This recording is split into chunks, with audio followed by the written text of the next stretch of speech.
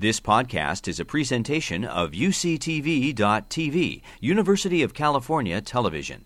Like what you learn? Help others discover UCTV podcasts by leaving a comment or rating in iTunes. So our lecture tonight is dedicated to Frank and Kathy Rohr. This is an endowed lecture series that was the inspiration of their daughter, Suzanne Angelucci, to honor her parents, and is intended to support public education by funding areas of humor, positive attitudes towards life, and a strong social support system, and the effects that they have on longevity. She started this program back in the 80s, so she really was a forward thinker in terms of her interest in longevity and the positive characteristics that might impact that.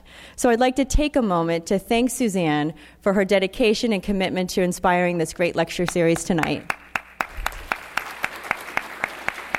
It's really my pleasure to introduce our speaker today. Dr. Howard Friedman is Distinguished Professor of Psychology at University of California, Riverside. He graduated from Yale and then obtained his PhD at Harvard. He was a National Science Foundation Graduate Fellow at Harvard. He has been involved in research on longevity and aging for many years. The most important part is, for the last 25 years, he has been heading the Longevity Project. And you will hear more about it in his talk. But this is perhaps the longest running study of aging anywhere in the world. Started back in 1921. Of course, Dr. Friedman was not there, but he has been leading the effort for the last 25 years.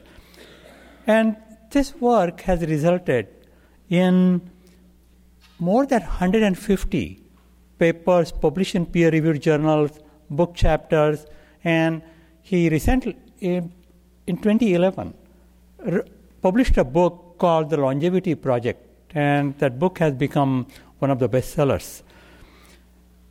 It also has been translated into different languages, and he has traveled all over the world to spread the message of healthy aging and longevity. Dr. Friedman introduced two new terms which are actually quite important. One is disease-prone personality, and another is self-healing personality. And now these terms have become part of everyday lexicon. Dr. Friedman has received multiple awards. One of them is a prestigious award from the Association for Psychological Sciences. It is called James McKean Cattell Award for what they said, his work on changing how we think about the nature of health. Another award is a prestigious also award from American Psychological Association, and that is for outstanding contributions to health psychology. Dr. Friedman is actually one of the pioneers in developing the area of health psychology and promoting it. So please join me in giving a big hand to Dr. Friedman.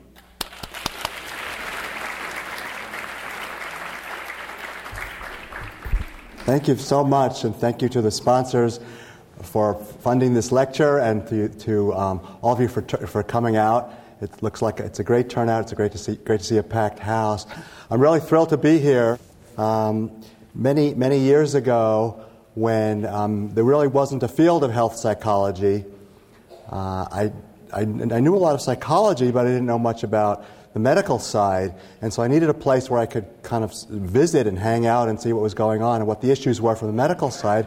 And I came here to UCSD Medical School. I was just an assistant professor, and Dr. Doris Howell kind of threw open the doors to me, and I was in the hospital, in the ICUs, and in the residencies, and teaching medical students and so on. And then when I launched the study that I'll be talking about today, in the early 1990s, I also had two collaborators here, Dr. Mike Krikke in cardiology and Dr. Debbie Wingard in epidemiology. So it's really great to come back here and be able to talk about this, the places that really helped get it launched. I think you're going to appreciate my scientific research findings, because what I can tell, many of you are already carrying them out. But still, you'll see we have a lot of surprises. So let me start by saying, how many of you have seen magazine articles that say things like 100 ways to live to 100? Okay. And how many of you have lived to 100? 90? Okay, well, I'm teasing to some extent, but the lists are really problematic. They say things like, don't stress, get married, eat broccoli, and go to the gym.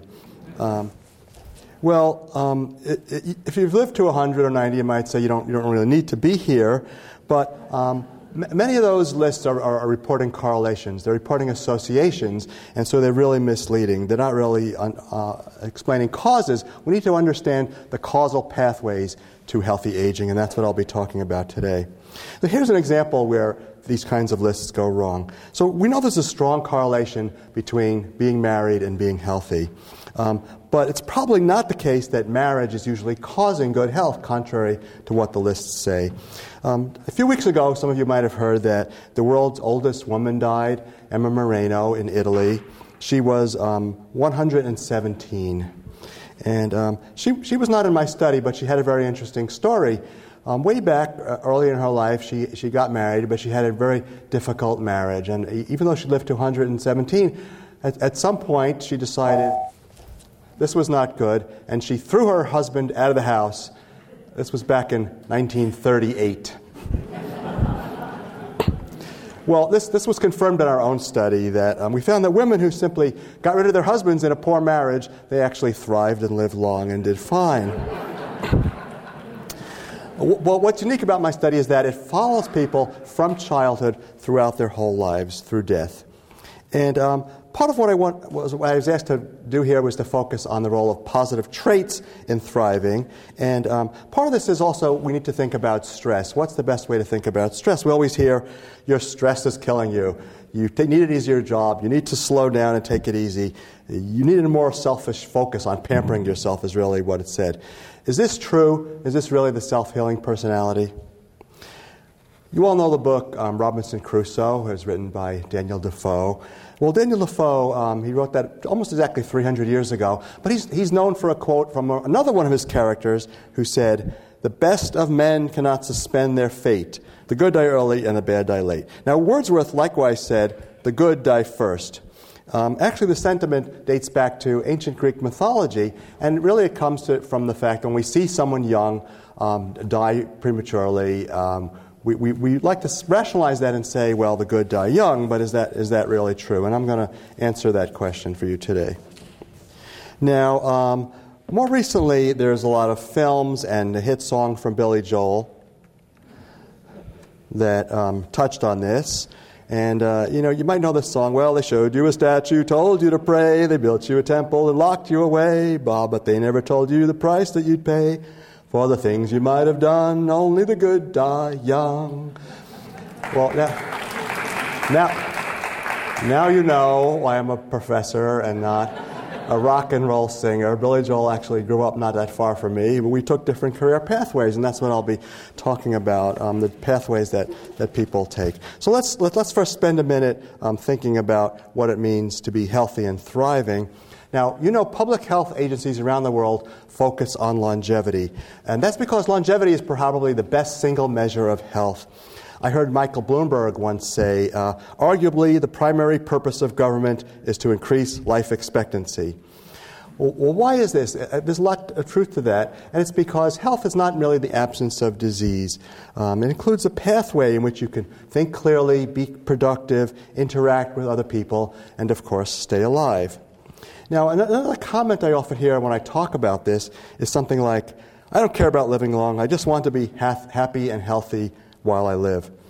Well, this is really uninformed at best. It's really misleading. It falsely assumes an increasing decrepitude after age 50, but you hear it from even experienced medical researchers. You see articles like, "Why I Hope to Die at 75," the idea being after that, there's no quality of life. But in fact, the people who live beyond 75 are those who are generally healthy in their 40s and in their 50s and in their 60s, and they're happier too. Now, well over half of people in their 50s are going to live well beyond 80. So if you say, I hope to die at age 75, what you're really saying is that you hope to suffer with cancer or heart disease or lung disease throughout your 50s and 60s, then you'll be sure to be dead at 75. That's not what people mean.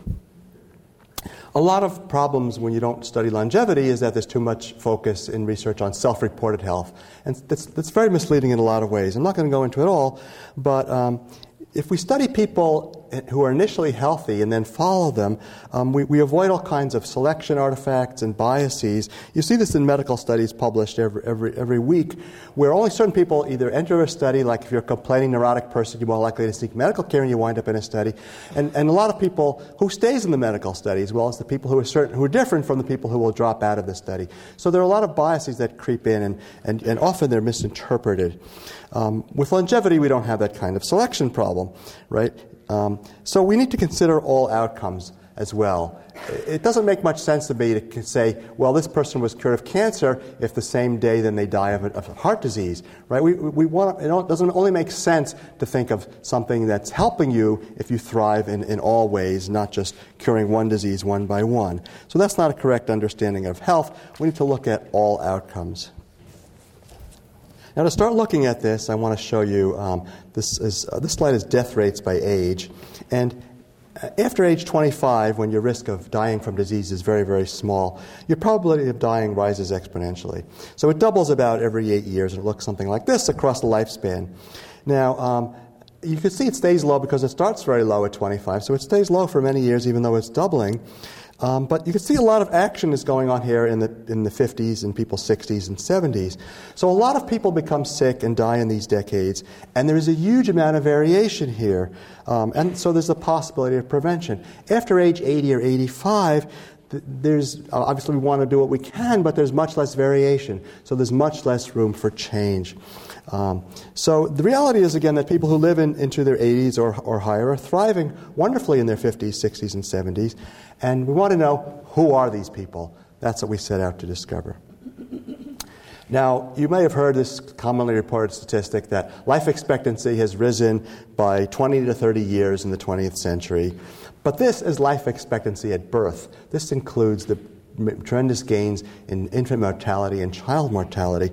It's not the case that most 85-year-olds are now living to 115. Okay, so we need to focus on health in midlife. That's where we can improve people both in those years and in early old age. Everybody knows it's good to stay fit, right? Stay trim, sleep well, eat right, don't smoke, breathe clean air, don't get depressed, and buckle up. So why isn't everybody really healthy? Well, this is a really overly simple approach to give people lists of things to do. And Groucho Marx captured this. He said, age is not particularly interesting. Anyone can get old. All you have to do is live long enough. So years ago, I became interested in why some people live long and others die young. So some people thrive, they recover from illness, and they go on to live long, healthy lives. But others are the same age, they're miserable, they're sickly, and they suffer premature death. Again, I've had many terrific collaborators over the years on this project, and I certainly want to thank them. And I also want to thank the National Institute on Aging, which has funded a lot of this research, but of course I take all responsibility. And primarily what I'm talking about today is our work with the Terman Life Cycle Study, and I'll explain what that is. So not long ago, I flew up to San Francisco to attend the 104th birthday party of one of the Terman participants. He entered the study about 100 years ago. He got up and gave a speech, and he particularly thanked me for coming as one of the people who come. He had become a friend of mine, and unfortunately he died about 6 months later, but he wanted me to help me publicize what he and I thought about healthy aging. He was, up until his death, he was still active, and he still worked. It was mostly volunteer work, fundraising work. He actually embodied many of the characteristics of those who have long, thriving lives, and I'll explain to you what many of those are. Now, growing up, I used to watch the I Love Lucy show. I guess it's still available in reruns or on DVDs. And Lucy joked that the secret to staying young is live honestly, eat slowly, and lie about your age. Now, living honestly turns out to be really important, but eating slowly doesn't much matter. Now, you could say, Dr. Friedman, how would you know that? How could you do that? Well, how would I know that eating slowly earlier in life or having a certain personality pattern keeps you healthy or living longer or doesn't? Well, we have data on children who are followed their whole lives, and those were questions that were asked and assessments that were made. And it turns out that eating slowly as a child has no effect at all on your later health and longevity, but personality does. So this century-long study that I'm talking about is really the only one of its kind. Lucy was not in the study, but one of her closest associates was. My study is about why some people seem to have good luck in their health, but it turns out it's not good luck at all. It's a very small aspect of people's thriving is due to chance, but most of it's not really good luck at all. Some people make themselves lucky, and I'm going to explain how that happens. Now, when you ask most people, why does somebody live long? They say, of course, it's in the genes, but it's not true. We know this from twin studies. Let me illustrate the point. So a few years ago, I met with a pair of 100-year-old identical twins. They were not in our Terman study. And they said their secret was salad. I eat salad. I eat salad too. Well, they're obviously looking back at trying to explain how they thrived and lived to 100. Well, there are over 1 million identical twins in the U.S., and there are about 60,000 U.S. centenarians, people who have lived to 100. But there are only about 5 pairs of identical twin centenarians.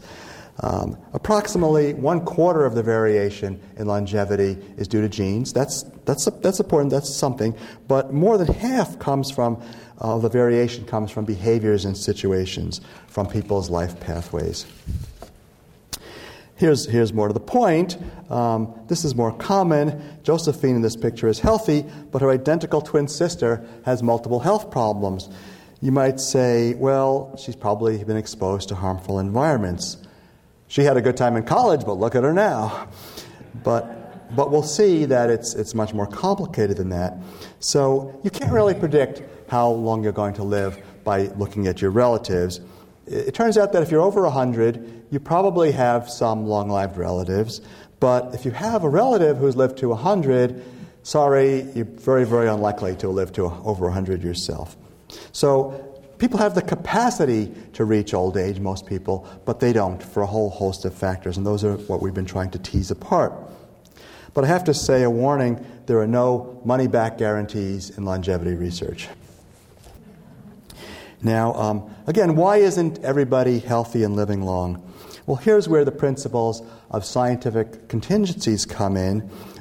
It turns out that combinations, sometimes complicated but understandable, of your inclinations, of your personality traits, and the situations, and your work, and your friends, combine together to lead you on healthy paths. So organizations, other people, school, friends, can make you healthier or less healthy.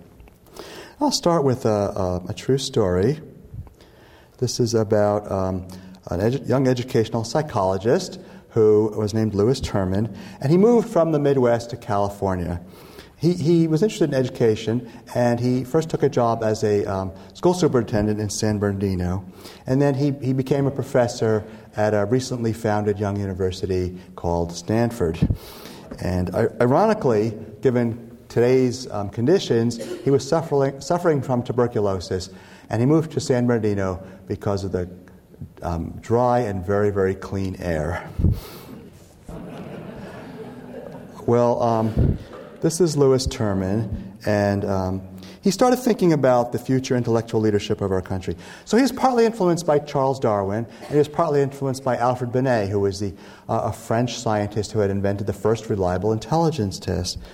And Professor Terman created his own intelligence test, what came to be known as the famous Stanford-Binet IQ test, and he started studying intelligent children. So he was worried about American competitiveness and American education. He said, how can we raise the future intellectual leaders of our country? We want to have a smart, productive country.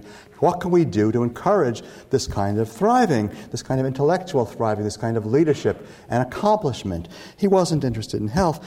Now, a lot of scientists at this time had political agendas, but Terman was very focused on the science. And I've gone through all his writings, and they're full of appeals to be scientific and objective, and he's changed his opinions over the years as things went on.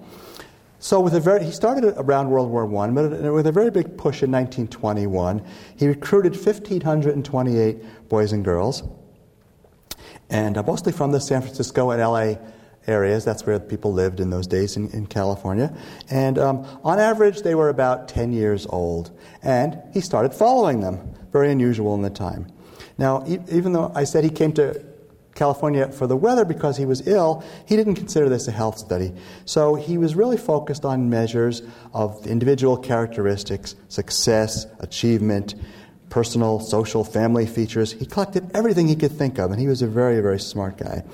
He collected information about the children's families, their schooling, their activities, how many books were in their house, did they sleep with the windows open, how active they were in their playtime, how many friends they had, how happy their parents' marriages were, and additionally, lots and lots of information about the children themselves reported by their teachers and by their parents. And then he started following them. So think about this. We have tremendous information about children, and they were followed. And although the information in the archives is confidential for the most part, some of the Terman participants who I'll be talking about today, they've proudly identified themselves. They said, I was in the Terman study. I was a bright kid picked by Louis Terman, and one was Jess Oppenheimer, who worked with Lucy to create the I Love Lucy show. He was born in San Francisco in 1913, and he lived to age 75. If any of you trivia buffs, if you have or buy the DVDs, you can see Jess in episode 6 of the first season of I Love Lucy. Well, 7 decades later, another professor, another young psychology professor, that would be me, became interested in individual differences in health and longevity. Why some people are prone to disease, why some people recover and others don't, why some people live to a healthy old age. And there were all kinds of explanations around that time. Anxiety, lack of exercise, nerve-wracking careers, risk-taking, disintegrating social groups, pessimism, poverty, and the type A behavior pattern. You've heard about all these kinds of things. Well, how could we study this? We can't do an experiment in which we randomly assign some children to be sociable and introverted or extroverted, and other kids to be outgoing and be active. Right? So the best study would be to have a group of children who we assessed and followed step by step throughout their lives. And I thought, gee, that would be a great study. But the problem was we would be long dead before the results came in, and that wouldn't be any fun at all, right? So it turned out I was lucky that one of my colleagues had been doing some work in the Terman archive, and she said to me, how about using this kind of archive? And I said, okay, well, let's see what's there. We'll spend 6 months studying health and longevity, if we could, in the Terman participants. Well, almost 3 decades later, I'm still at it. And when my college students hear this, they say, Professor, a 30-year study, get a life. Well, Terman launched the study in 1921. And he was in his mid-40s. He died in 1956, but fortunately the study was continued by others. And as I said, we picked it up more than 25 years ago. The problem was that there was little health and longevity information. So the key to success of our work was to spend many years gathering this kind of information, especially the death certificates from counties and cities across the United States. It's not so easy to do. We didn't really have Social Security numbers. A lot of these things are locally filed in those days. It was very frustrating to gather them, but we finally got almost all of them. And one tip I can give you from all this is if you want to be studied by health researchers, don't die in New York City. Now, think of what we have. Over 1,500 Californians extensively assessed in childhood and followed throughout their whole lives. We know how long they lived and exactly what they died from, we used physician coding of their death certificates. So now we have about over 10 million pieces of data already. Now, I talked to a number of those in my study who were still alive when we started, but I did not ask them their secrets to longevity. Why not? Well, studies of centenarians, these are people over 100, they're terribly flawed. So they go and assess the characteristics of very old people. For example, they find that long-lived people are happy and cheery. But this line of research makes a serious mistake. There's no proper comparison groups. So yeah, people who live to 100 are happy and cheery, but compared to whom? We don't do seances, right? So you really want to compare them to the people who have already died. What were they like 50 years ago? Maybe it was the serious strivers at age 50 who went on to be the really happy centenarians at age 100, right? Who wouldn't feel cheery and happy at age 100 when they bring in a cake with 100 candles on it? So this flaw in centenarian research helps explain why so many past studies you've heard about are flawed. I hate to say it, but eat all the yogurt you can stand and you still won't live to 100, probably very unlikely. So we do study people who live to 100 or who live to old age, 80s, 90s, 100s, but we do so in the context of their full lives from 10 years old on. Some of them are even younger. We don't hold any seances. Now, Woody Allen saw through this type of flawed centenarian research. He said, "Sometimes in the news I see features about certain people who reside in snow-capped regions where a whole village population lives to 140 or so. Of course, all they ever eat is yogurt, and when they finally do die, they're not embalmed, but pasteurized." And as smart as Woody is, he figured out what's probably going on in these studies. He said, these people, they walk every place, because try catching a cab in the Himalayas. So I'm going to tell you some of our most interesting findings. You can imagine we have lots of findings. I'm going to certainly leave time at the end for questions. Now, the Terman participants, they cleverly labeled themselves the termites.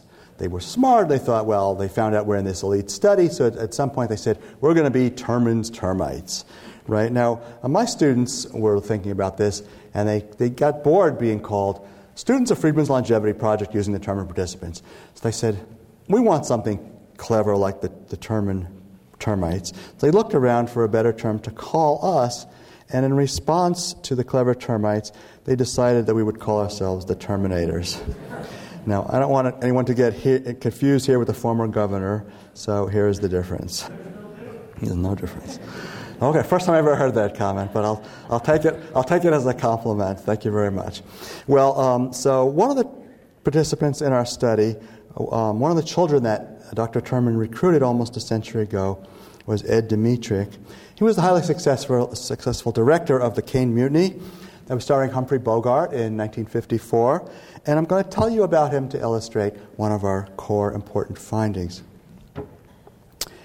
We always hear advice, don't strain, don't work too hard. That turns out to be very poor advice. Dmytryk was the son of a Ukrainian immigrant, and his mother died when he was young, and his father hit him. And when he was a teenager, he left home and got a job as an usher and as low-paid messenger at Paramount Pictures. But he worked his way up in the film industry, right? He was very ambitious, and he continued to face many remarkable challenges. So his movie career, which was going quite well, it got stopped abruptly in 1947. He was called before the House Un-American Activities Committee, and he was one of the Hollywood 10. He was accused of being a communist or a communist sympathizer. Well, he refused to testify. He was defending his freedom of thought and action, and he was cited for contempt of Congress. And he got divorced, and he was sent to federal prison camp. Stress, stress, stress. In 1951, he had been blackballed in Hollywood, blacklisted. He couldn't work, so he decided to change his stance, and he testified some after all. So after that, he was hated by both the left and the right. And he more and more stress, yet his career was spectacularly successful. He went on to direct such stars as Spencer Tracy and Clark Gable, Elizabeth Taylor, Marlon Brando, and Richard Burton. So you might say, well, all this stress might have done him in, right? Here was a Terman participant who died of stress. No, he lived almost the full 20th century. He died on July 1st, 1999, at age 90. So how could someone facing so much stress live such a long and healthy life? Well, because Dr. Terman was especially interested in success, as I've said, he spent a lot of time gathering information on their careers and their achievements. So, in fact, by young adulthood, Dr. Terman gathered some experts and some of his associates, and they evaluated the men, especially in this study, because women were limited in their careers. So he focused on the men and looked at how successful they were. Which of his bright kids turned out to be very successful in their work? And, if you lived up to your potential, he used income, but only if you were a businessman. If you were doing something else, then your income was certainly taken into consideration. But if you were a brilliant professor but low paid, then you were still categorized as successful. Now, some of the classification was easy. So if you were a prominent doctor or lawyer or CEO or architect, then you made the cut. It turned out that about a fifth of the men he classified as highly successful, and another fifth were deemed unsuccessful, and the rest were in between. Now, not all of the unsuccessful were in low-status careers. So some were chemists or teachers or engineers, but Terman decided they were pretty mediocre in their accomplishments. Remember, they started out selective as bright. One was a baker, and one was a letter carrier, one was a porter, one was a streetcar conductor. Again, Terman insisted none of these men lacked the intellectual capacity to thrive in their lives and their careers. So more than a half century later, we went back and we recreated Terman's groups of career success, and we used the occupational data, and then we looked on the long-term consequences on health and longevity. So it's a prospective study because we have information from a half century before, and we analyzed them extensively, their personalities, their ambition, their parents' report of how ambitious they thought their children were, and most importantly, we used the death certificates to try to see how long they lived.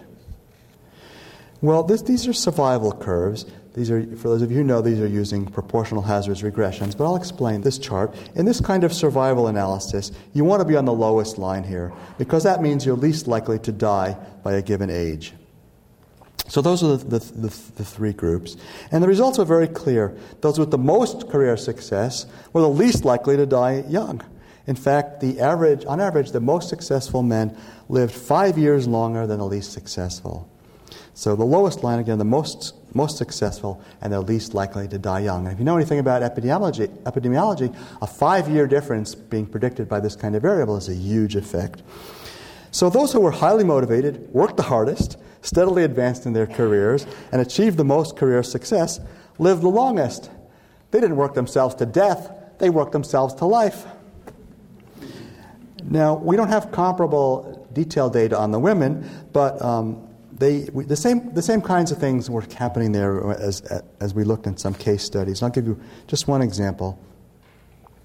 Shelley Smith Midens was a Terman participant, and she was a famous Life magazine reporter. She was captured by the Japanese in Manila during the World War II. She spent 2 years in captivity until she was released in a prisoner exchange. One of her duties while in prison camp was to pick the weevils out of the cereal. She later returned to overseas correspondence. She worked in radio news, and she had a very successful career. And it's said that she faced more stressful adventures than a soldier of fortune.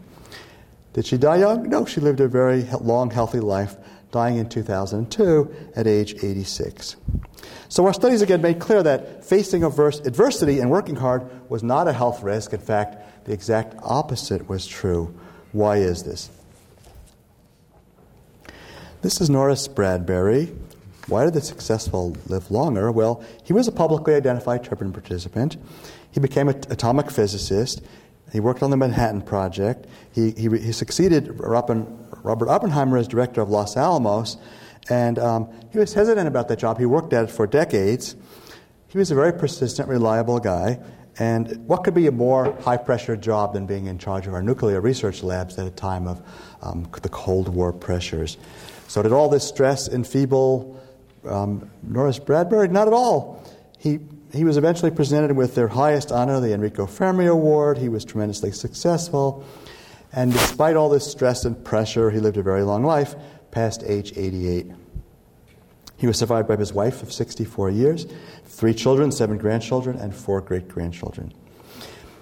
Let me put this in a slightly different context. Everyone knows that the rich and successful tend to live longer than the poor, and we often think that we know why, right? If I asked you, you'd probably say, well, the rich, they have the best doctors, the fanciest gyms, the safest homes, the best nutrition. This makes all the difference. Well, some cases, that is certainly true, but it's no doubt those mired in poverty have significant extra health risks. But much more is going on below the surface. Because if you look at people in the middle class, it turns out that people in the upper middle class live longer than people in the middle class.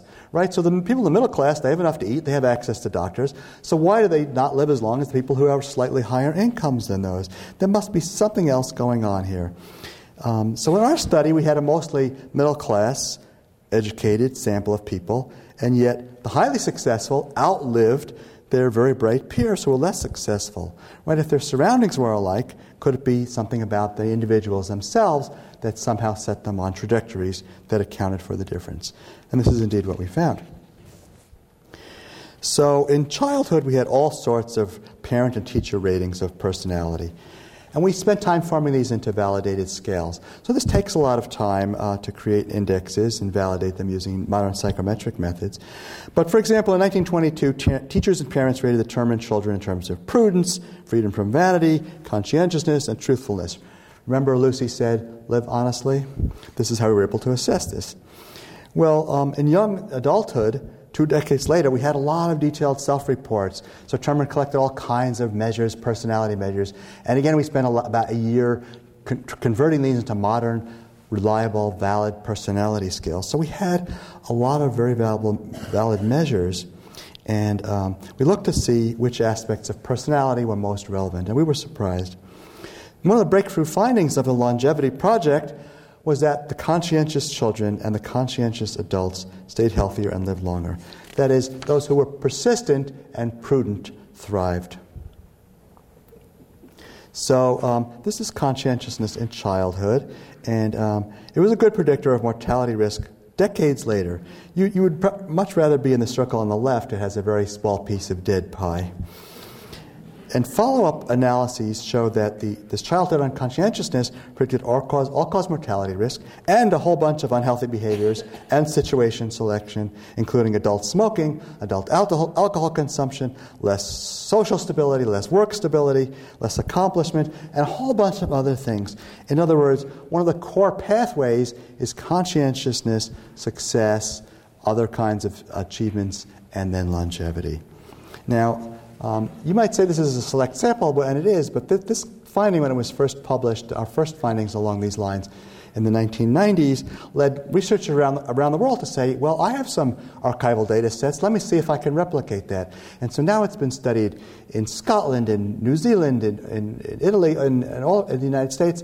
A lot of studies look at this in Hawaii, and this result replicates and replicates and replicates. It's confirmed and confirmed and reconfirmed. The latest studies are, in fact, looking at conscientiousness and cognitive decline and Alzheimer's disease, and it's coming out there as well. Here are the adults, same kind of thing. Conscientiousness in adulthood was the best predictor of mortality risk. Now, why is this in adulthood? Well, one of the reasons is that these conscientious individuals found their way to happier marriages, better friendships, healthier jobs. So this is the pattern of the self-healing personality. In many ways, persistence was key. Really interesting aside here is what happens as they got older. So when they were in their 70s, Terman collected a lot of information about what they're doing. I mean, his followers did. And there were 720 participants, this time men and women, who were still alive in the 1980s. And we studied whether each individual was productive, motivated, and accomplishing things. The time a lot of people say, I'm 65, I'm going to retire and go to the beach. Some of them continued to work or pursue volunteer activities or setting new goals. What happened to them? Well, again, the findings were dramatic. Looking over the next 2 decades, it was the people who were still involved, still working, still involved. who lived much longer than their laid-back comrades. It wasn't that they said, well, I'm happy or I have a sense of meaning. They actually lived significantly longer. So this productive orientation mattered more than their sense of well-being. It was those who were most engaged in pursuing their goals. So, again, ambition predicted career success, and ambition coupled with perseverance, impulse control, and high ambition is part of the package of resilient work life. There's this positive feedback loop that gets going, a virtuous cycle. Now, before we go on, I want to make an important distinction. I don't want you to get confused like some of my students do. So you have to distinguish a centurion from a centenarian here.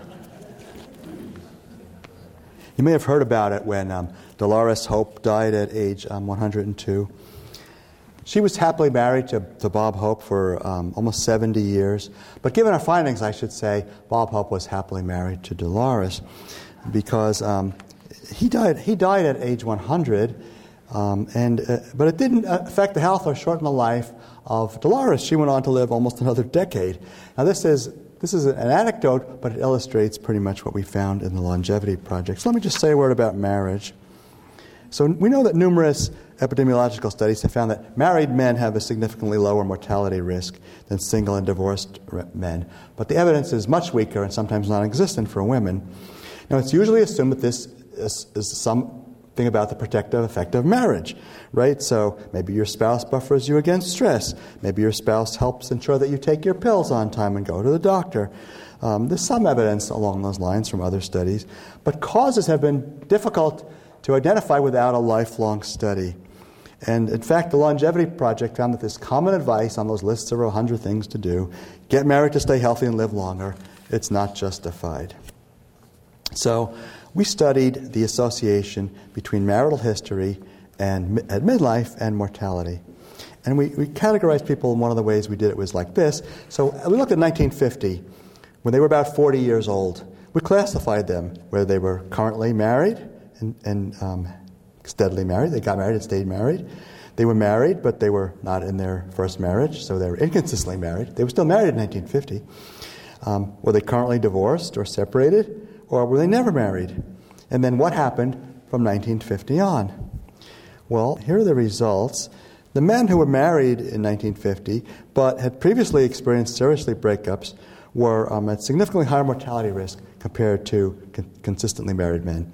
Now, both groups were, that's the first two columns there, they were currently married in 1950, so it can't be just marriage, right, because they were both married, but the ones who had been divorced, they died sooner. Now, and we controlled for the number of years they were married, and that didn't matter at all. For women, we found something very different. You can see that the women who got rid of their husbands, like Emma Moreno did, they did fine, and the women who never married also okay. And this has been found subsequently in other studies. It turns out, this is not shown here, but women who are widowed, this also confirmed this. They usually stayed healthy, and they lived long without their husbands. Now, since divorce is one of the greatest social stressors, right? We hear this advice to get married. Even if you're not suited to marriage or not in a good marriage, this is ironically may increase your risk rather than decrease your risk. Right? You can't face the stress and problems of bad marriage and divorce if you don't get married. Statistically, 100% of all divorces begin with marriage. Now, we have evidence that conscientious predicts both stable marriage and longevity. So here again is the importance of responsible patterns, and we have other evidence along these lines. So if you're a man and you're suited to marriage and you can stay married and stay happily married, that's healthy. If you're a woman who can find a devoted, supportive husband, that's healthy. Otherwise, forget it. So you might say, well, why are women protected even after divorce or widowhood? Well, we and others are finding more and more that this is social relationships. It's friendships. So social networks are known to be very relevant to health, and we wanted to see how that worked in determined participants. So what did we do? We started combing the archives. We started combing these 10 million pieces of data, and we found all kinds of activities and relationships that are markers of social support. How frequently did you visit your relatives? How frequently did you see your friends, your neighbors? How often did you help your friends? How often did you help your neighbors? Did you do community service?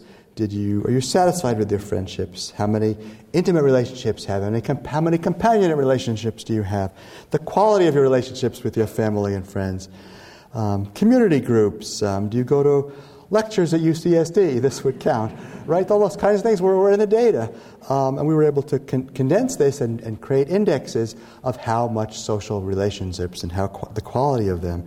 And then we validated these against existing known valid measures of social support. So again, it could take a year to gather all this information and create a valid index, reduce it with factor analysis, test it on other current measures, sometimes bring in new participants. Just to give you some idea about it, you can't just pull out a variable from the data and look at it. You have to do a whole study to find out how this works. Well, we figured that if the participants felt loved and cared for, they would live the longest. But we found, surprise, that did not matter that much for living a long life. Instead, it was the social networks. Yes, a clear finding was that those who had strong social networks, saw lots of people in their daily lives, had strong friendships, they lived longer. Now, a funny example of this is some of the participants, especially when we started, were still missing. Now we mostly tracked them all down. We thought, well, could they be alive? Maybe that's why they're missing. We know that, generally speaking, people who have strong social networks live longer, right? So we thought, my students said, social networks live longer? I have an idea. Where can we find some of these participants? And sure enough, they found this guy right there on Facebook.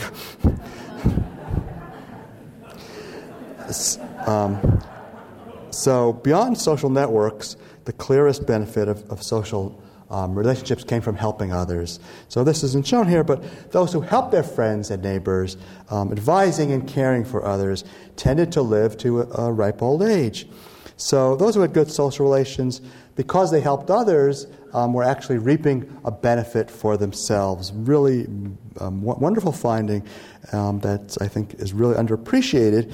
So if you were involved with helping others, you had a real benefit in terms of your longevity. And who was usually playing this role? It was usually the women who were doing this.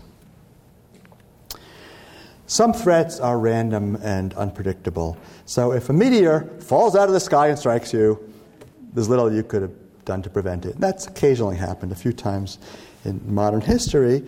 But the point here is that such seemingly random events are not really usually so random in our daily lives.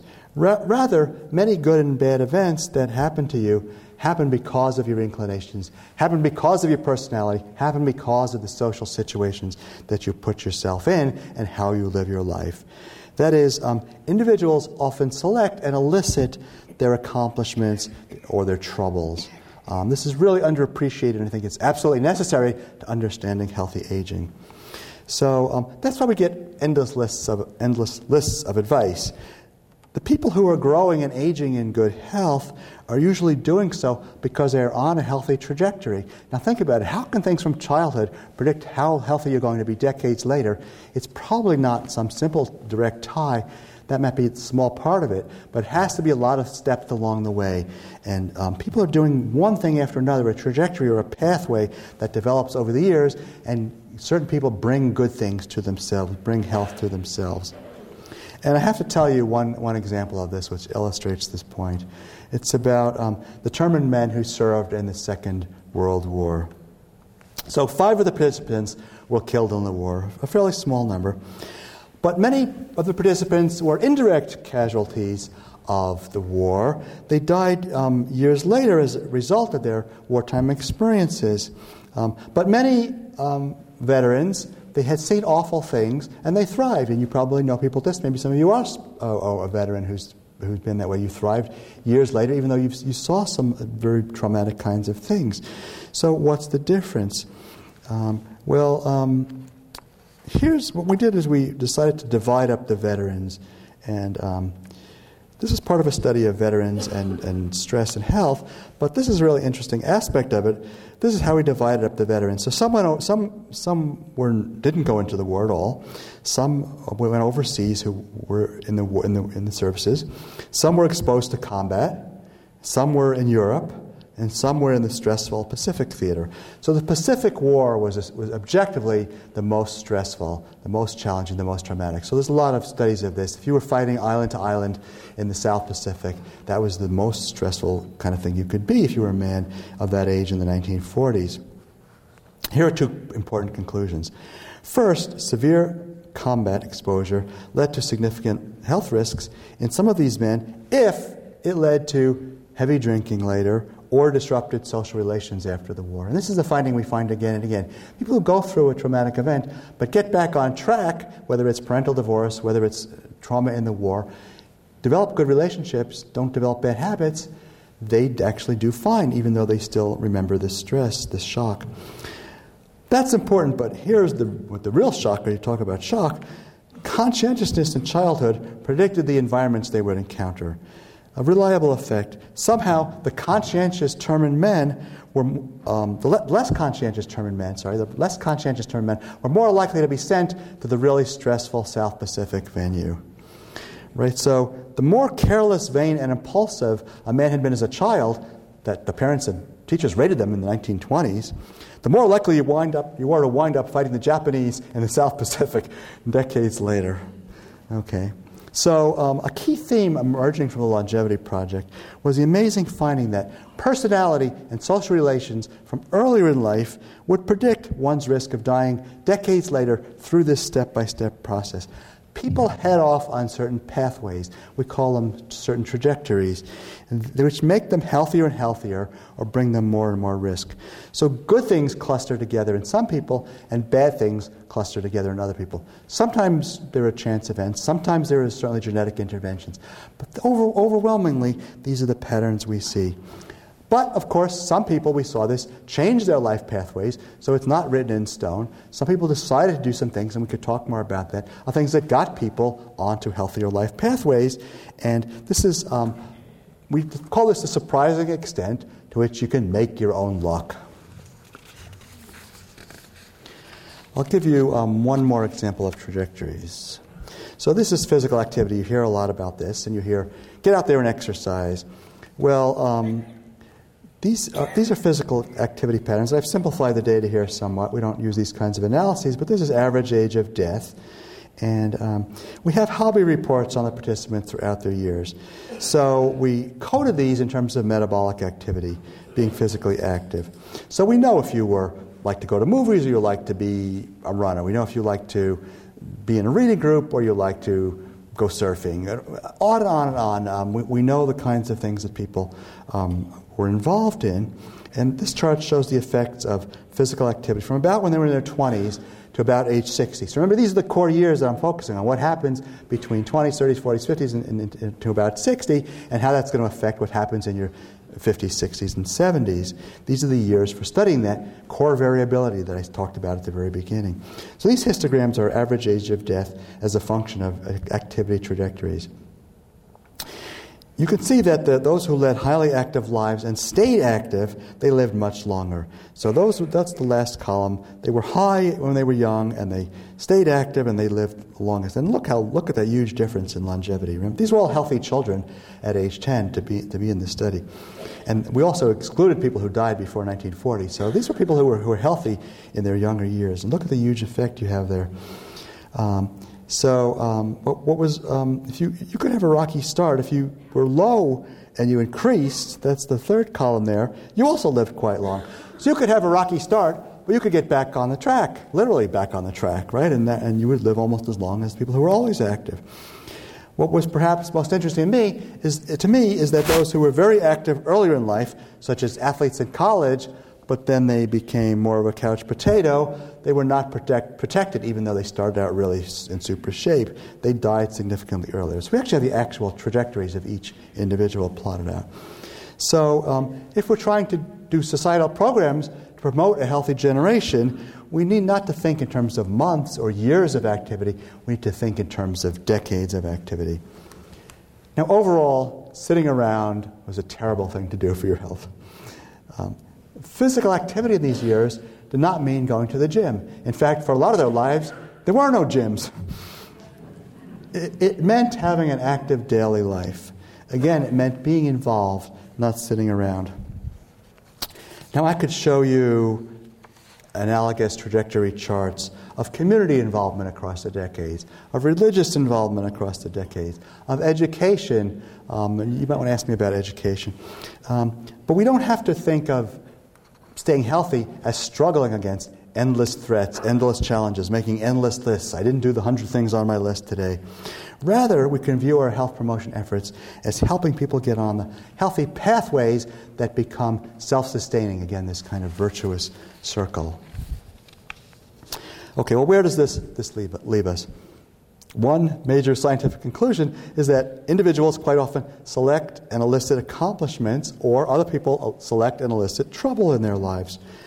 Personality, characteristics, and social relations from each stage earlier in life predict one's risk of dying years later in a step-by-step fashion. People head off down certain pathways, which makes them healthier and healthier, or brings them more and more risk. So good things cluster together in some people, and bad things cluster together in other people. What are our conclusions? Good character and good social relations are not only a moral and a social issue, but they're a major health matter. Accomplishments, living with purpose, and productive engagement with others comprise self-reinforcing lifespan patterns to health, to happiness, and to long life. So health needs to be thought of as a trajectory or a vector, not an instantaneous state. It's not random who enters and sustains good educations, flourishing marriages, community ties, successful careers, and so on. So each time we nudge someone to being more persistent, more conscientious, more prudent, more planfully involved with others, more helpful to others, we increase the odds that many more outcomes, many more positive outcomes will follow as each good step leads to another step.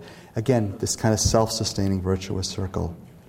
So when we think about societal interventions, those of you interested in public policy, we might ask whether our societal interventions promote positive interactions with others. Are they promoting volunteering? Are they promoting cooperative learning? Are they promoting team efforts?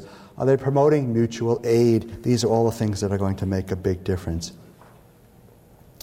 It turns out that people who cope with life's challenges in a mature manner and maintain deep social relationships, are nice to other people, help other people, they fare best. If you're persistent and prudent on top of that, things get even better. You live much longer.